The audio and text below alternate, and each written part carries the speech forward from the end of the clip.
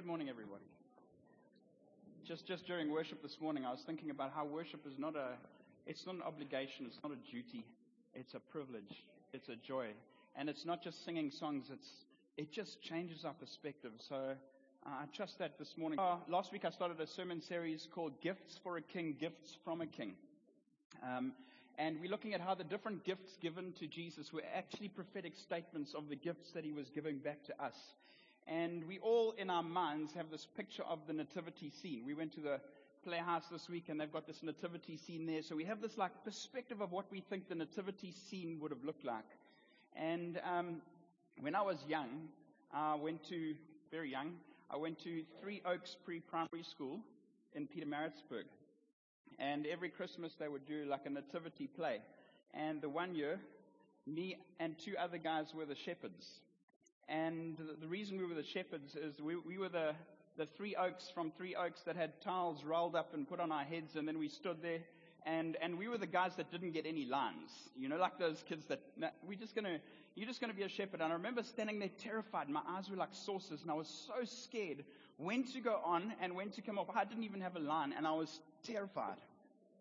And I remember like how uncomfortable it was, and I was thinking, you know, I'm just a shepherd. Other kids got cool things like Mary and Joseph and wise men and angels and a star. Not me. I was lining up to do grade 2 twice. I was that guy. You got no lines. Just a shepherd. Look at me now. Anyway, so last week we shared how the biblical account of the manger story, we know that there were 3 gifts given to Jesus. 3 gifts given to Jesus. And then because of that, we think, well, there were 3 wise men. But we don't know how many wise men or magi there really were. We just know that they gave 3 gifts.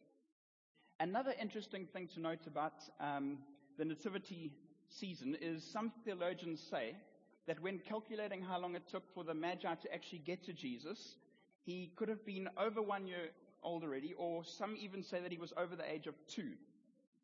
And I'm sure that Jesus was a perfect 2-year-old. Yet for the rest of us that have had 2-year-olds, they are somewhat challenging. So this picture we have of this little baby, it could have been a 2-year-old toddler. And the good news is that like toddlers behave like that, but in their mid-40s, they grow out of it, right? If you're anything like me. No, my kids are amazing. Except in like public or private. Other than that, they were little, they're treasures. So Matthew 2, verse 10 to 11. This is what it says about the biblical account of the story.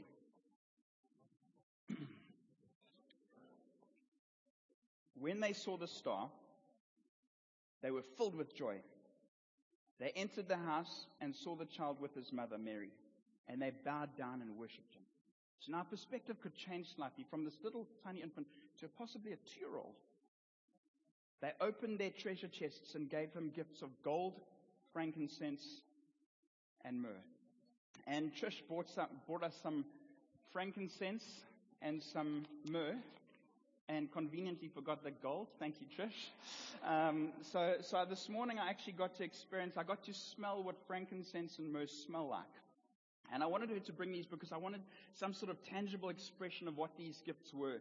And then Brent this morning picked up the myrrh, and he said, God's got a gift to give you. And I just feel that there was something prophetic in what happened this morning, because we'll go through exactly what that stands for. I'm not sure if you've ever received strange gifts in your life. Some people get some very weird gifts, but to us, this seems like a very strange gift. Gold, frankincense, and myrrh. But they were symbolic, practical, and incredibly valuable. Gold, which we will talk about next week, symbolizes the kingship of Jesus. Jesus is our king. Last week, we looked at the frankincense and how it symbolizes Jesus as our high priest. And today, we're looking at the myrrh. What does the myrrh mean? So the definition of myrrh. Myrrh is a gum resin extracted from a few small thorny tree species of the Commiphora genus belonging to the Burosynonychum something family. Remember, grade 2 twice. So I can read like that, that's fine. Myrrh resin has been used throughout history in medicine, perfumery, and incense. So myrrh is mentioned 17 times in Scripture. One of the most popular or well-known scriptures is when Jesus was on the cross. And while he was on the cross, they offered him wine mixed with myrrh. So what they did was they took this, probably because of its antiseptic qualities, they gave him something probably to dull the pain, and Jesus refused it. So they gave him wine mixed with myrrh, and Jesus refused. Another key thing to note about myrrh is that it's also used as an ingredient to embalm the dead. So it's a very strange gift to be giving a new mother and a child. And the symbolism of Jesus receiving this gift was pointing to Jesus being our suffering servant, one born to die. Jesus was born to die, to take away the sins of the world. An incredibly somber gift. Imagine giving somebody like a symbol of death and embalming at their birth. Right? So once again, a divine exchange. What we gave to Jesus and what Jesus gave to us. We have given Jesus, we give him our sin, and then Jesus exchanges it for eternal life, for forgiveness of our sins. It's a radical, extremely massive exchange. It seems like a completely unfair exchange. And I felt this morning, as Brent said, come forward. I felt what God was doing was he was offering us an invitation and saying, bring what you're carrying and I'll exchange it. That's the God that I am. I exchange what you carry for what I carry. So this morning you might be in pain and you've got problems and you're stressing out and somebody's sick and it's overwhelming you. And Jesus says, bring your pain and I will exchange it for my peace. Bring your suffering and I will exchange it for healing. We serve the God of divine and radical exchange. Imagine at Christmas time, you give someone a gift and you say, hey, look, here's my socks. they were my great-great-grandfather's socks.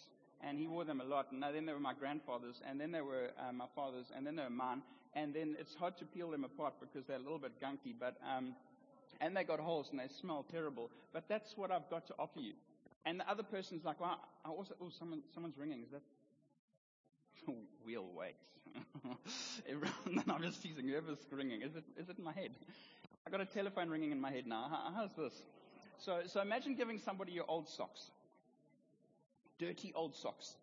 And they're like, well, I also got you a gift. I got you a new Lamborghini. And, no, don't look. I got you a new Lamborghini with unlimited fuel and unlimited services. And I also bought you a holiday house by the beach. And it's got a chef, and it's got a masseuse, and it's got all the staff. And I also gave you a vault full of cash for Christmas. And then we're like, I'm not really sure I like the color of that Lamborghini. And it's so salty by the beach. And, and then what we do is we take the gift for granted. Jesus suffering in our place and exchanging our sin for eternal life. Eternity of heaven over eternity of hell is immeasurably greater than any illustration we could ever give. May God open our eyes to the exchange that we've been given through Christmas. In the Old Testament, there was a prophet and his name was Isaiah, and he prophesied how Jesus would be our suffering servant. This morning, you may have heard the gospel, you may be saved and you've been serving God wholeheartedly for 70 years. May we never take the gospel for granted. This morning, may we hear it as if it's the first time and we go, thank you, Lord Jesus, for what you've done. So in the Old Testament, there's this prophet and his name is Isaiah. So 700 years before Jesus was even born, he prophesied what would happen with supernatural accuracy. And he described us, what we are like even today, the problems that we've got, and the solution to our problems. So 2,700 years later, it still holds true. And this is what Isaiah says to us. He says, Isaiah 53 verse 6, all of us, like sheep, have gone astray. This includes the pastor. Trish, now's your time to go, amen. Wow, he's the worst. Thank you very much for your encouragement. All of us, like sheep, have gone astray. All of us. The best of us. The worst of us. Everybody has gone astray. We have left God's path to follow our own. Yet the Lord laid on him the sins of us all. All of us, like sheep, have gone astray. So Isaiah is comparing us in City Hill, I suppose, in 2,700 plus years from when he actually first spoke to sheep. Have you ever asked somebody like, hey, look, if you were an animal, what kind of animal would you be? And people will think of all the cool animals that might represent them. They'll be like, oh, I'd be a lion, or I'd be a bear, I'd be an eagle, or I'd be a dolphin. I think a meerkat would be pretty cool. I'd be a meerkat. Either way, a sheep wouldn't be on the list. No one's like, oh man, I'd just love to be a sheep. The truth is, Isaiah isn't trying to compliment us. He's not saying, well done, guys, you sheep. That's a good thing. Sheep are not renowned for their brilliance. You never said to your child, yo, you are as brilliant as a sheep. You know, you're not doing that. By the way, I don't know if this is good or bad to show. Please don't judge me. I have gone astray. So I'm going to show a little video of it. By the way, when I went onto YouTube, some people were like, oh, I love it. Love it when the pastor gets risky. Anyway, on the video, it was like, blocked for sensitive viewers. So I was like, oh, but we're going to show it anyway. So please, if you are sensitive and you don't like, just close your eyes. Okay, have we got that first video? Now, it looks horrible, but this is a tough sheep. Now, this is Tim. Now, that's Tim the sheep. Woohoo! Thank you, Lord, for love. Isn't that like all of us? I've got another one, another video. You never saw it. Oh, wow, sorry. We might have to turn that down. I'll tell you now. Now, this is sheep trying to leave the room.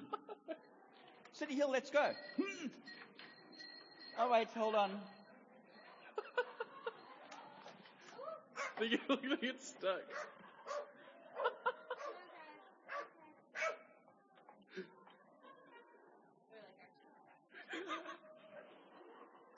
This is just sheep being dumb for a whole long time. Like, I found the short videos. Okay. They're probably still in that room. So, the scripture says, we, like sheep, have gone astray. Sometimes our God picks us up, pulls us back out, puts us on a good path, and we're like, whoop, straight back. You know? Sheep's on sheep's. Grade 2 to us, guys. Sheep are incredibly vulnerable animals. If a predator attacks a sheep, they can't run very fast. They aren't very nimble. They can't climb trees. It's not like you drive past and all the sheep are in the tree. They can't fly. They don't have fangs. They don't blend in. Unless it's snowing, but even then, sheep are not as clean as you think they are. They're pretty dirty, and even then they stand out. They don't have thumbs. They don't have venom. They are not very strong.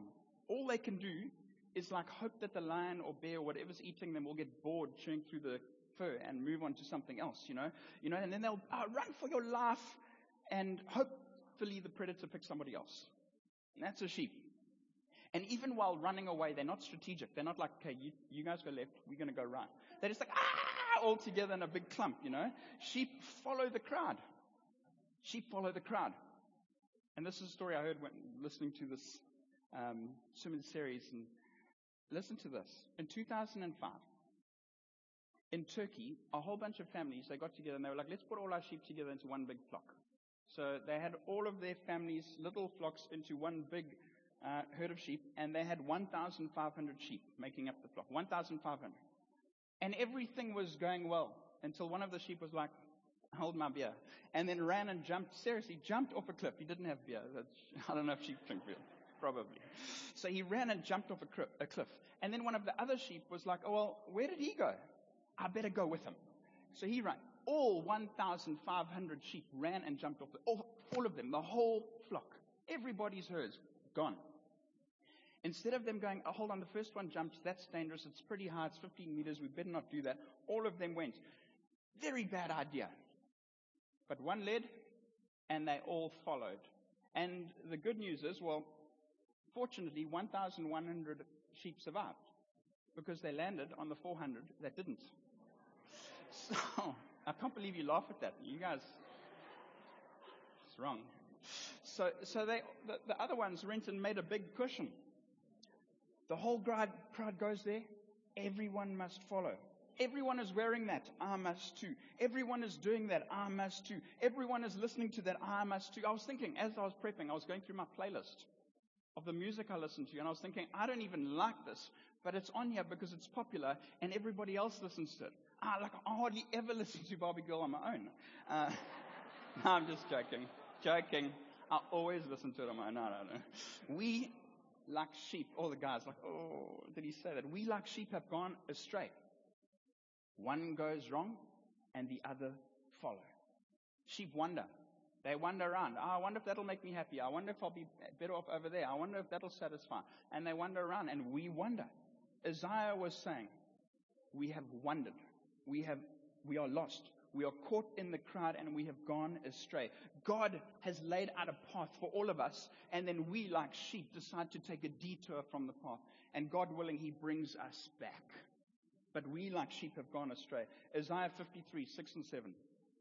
All of us, like sheep, have strayed away. All of us. We have left God's path to follow our own, yet the Lord laid on Him the sins of us all. He was oppressed and treated harshly, yet He never said a word. He was led like a lamb to the slaughter. He chose to take our space of vulnerability, to make Himself vulnerable so that we could be protected from that comes against us. Jesus understands exactly who we are and what we are going through, and He can relate to us absolutely, bar sin. Isaiah 53 verse 3 to 5 says this. He was despised and rejected, a man of sorrows, acquainted with deepest grief. We turned our backs on Him and looked the other way. This is 2,700 years ago. Here we are, 2024 almost. And how many people? Same space. We turned our backs on Him and looked the other way. He was despised and we did not care. Yet it was our weaknesses He carried. It was our sorrows that weighed Him down. And we thought His trouble were punishment from God, a punishment for His own sins. But He was pierced for our rebellion, crushed for our sins. He was beaten so that we could be whole. He was whipped so that we could be healed. And I've shared this many times, and I'll share it again. Jesus Christ didn't just die for our sins. He suffered for our sins. He didn't fail, yet He took on our failure. He didn't sin, yet He took on our sin.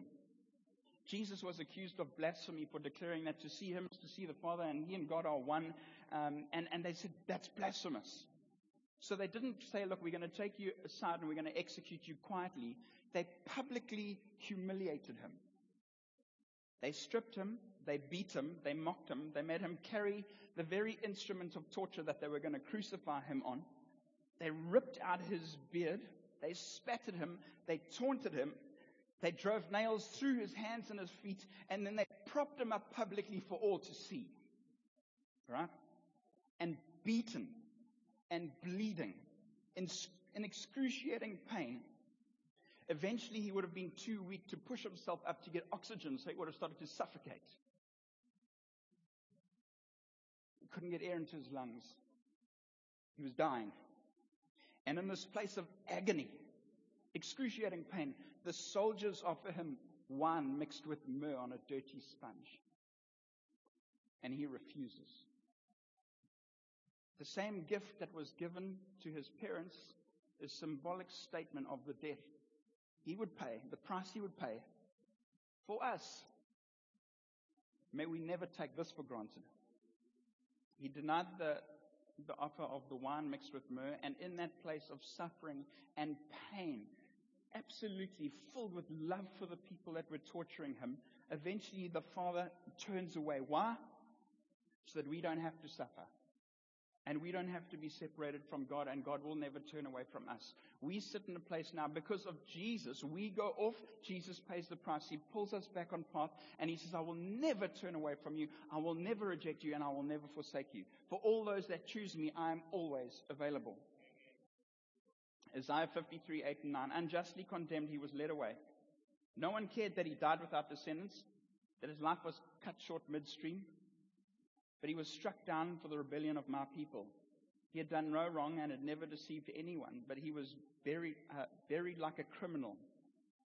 He was put in a rich man's grave. Isaiah was declaring 700 years before it happened exactly what would happen. And Jesus didn't fight and resist and protest and build an army and rally against them. He laid down His life, knowing me at my worst,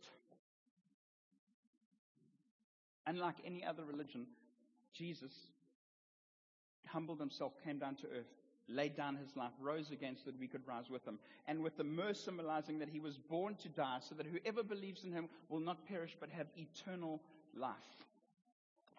A gift given by the wise man to say, this is for your son, symbolic of his death. And then he lives a full life, perfect and pure, and then takes our place on the cross. It's a divine exchange. This morning during worship, I was like, we carry our stuff to church. If I'm willing to go that far to exchange eternal life, I'm willing to meet you where you're at. So what do we give back to God? Now, how do we respond? Jesus Christ says, I lay down my life. I die in your place so that you not just don't have to get the punishment, but that you can be rewarded into eternity. He doesn't say, okay, well, what I want you to do now is I want you to include God in your lives, or give God the odd Sunday, serve at church. This is how Luke puts it. Luke 9, verse 22 and 23. The Son of Man must suffer many terrible things, he said. He will be rejected by the elders, the leading priests, and the teachers of religious law. He will be killed, but on the third day he will be raised from the dead. Then he said to the crowd, as he says to us today, and he says to me, if any of you wants to be my follower, you must give up your own way. The path you think is right for you, give that up.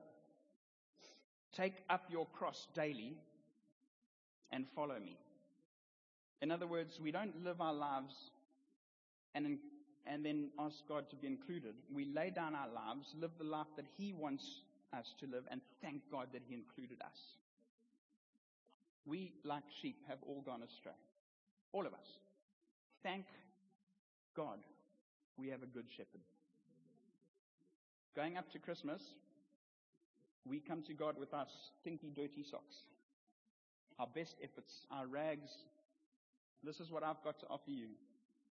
It's filthy rags. God says, I will exchange that for eternal life. Eternal life. For the forgiveness of your sins. For healing. For restoration. For all that you lack, I am. And that's a word I felt in the prayer meeting. God's saying to us this morning, I am. I am your peace. I am your provision. I am your protector. I am your healer. I am your guide. I am your strength. I am your support. I am all you need to get through the season that you're in. It's radical. So when we have the ministry team come up, which that's what I've got to say. When we have the ministry team come up this morning, if you've got something that you're carrying and you're thinking, Lord, I'd love to exchange my pain for that peace, come up for prayer. If it matters to you, it matters to God. That's not a scripture, but it makes sense. God's big enough. He's not going, I'm all concerned about the stuff that's going elsewhere. God is God. He can care for the small details in our lives as well as the big things, because we can't reduce them to only one thing at a time. If you are carrying something today, exchange that for what God made available on the cross. Let's pray. Lord Jesus, all of us have gone astray. We've all done it our way, and we realize that our way doesn't work. I thank you, Lord Jesus, that you don't just say, well, that's a silly sheep and off they go. You come after us. You leave the 99 to find the one. I thank you, Lord Jesus, that even from your birth, it was prophesied that you were born to die, to take away the sins of the world. May we as believers never take that for granted. And if there's people sitting in the room, Lord Jesus, I pray that you will open their hearts to understand who you are and what you've done, Lord Jesus. I thank you that pride will be washed aside and that people will run forward to give their life to Almighty God. Lord Jesus, we've heard it this morning. Every knee will bow. I thank you, Jesus, that we volunteer to bow and surrender to a loving, good God. Please, Lord Jesus, may, if we are wandering now, I thank you that you will lead us back onto the path that's right for us. I thank you, Lord Jesus, that you knew we would wander, so you came to collect us. I thank you, Lord Jesus, that we will offer our praise. As we sang this morning, all I can give is a hallelujah.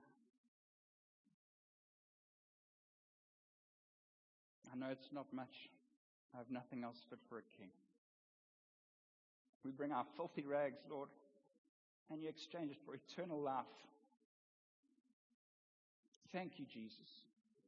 Thank you, Jesus. Amen.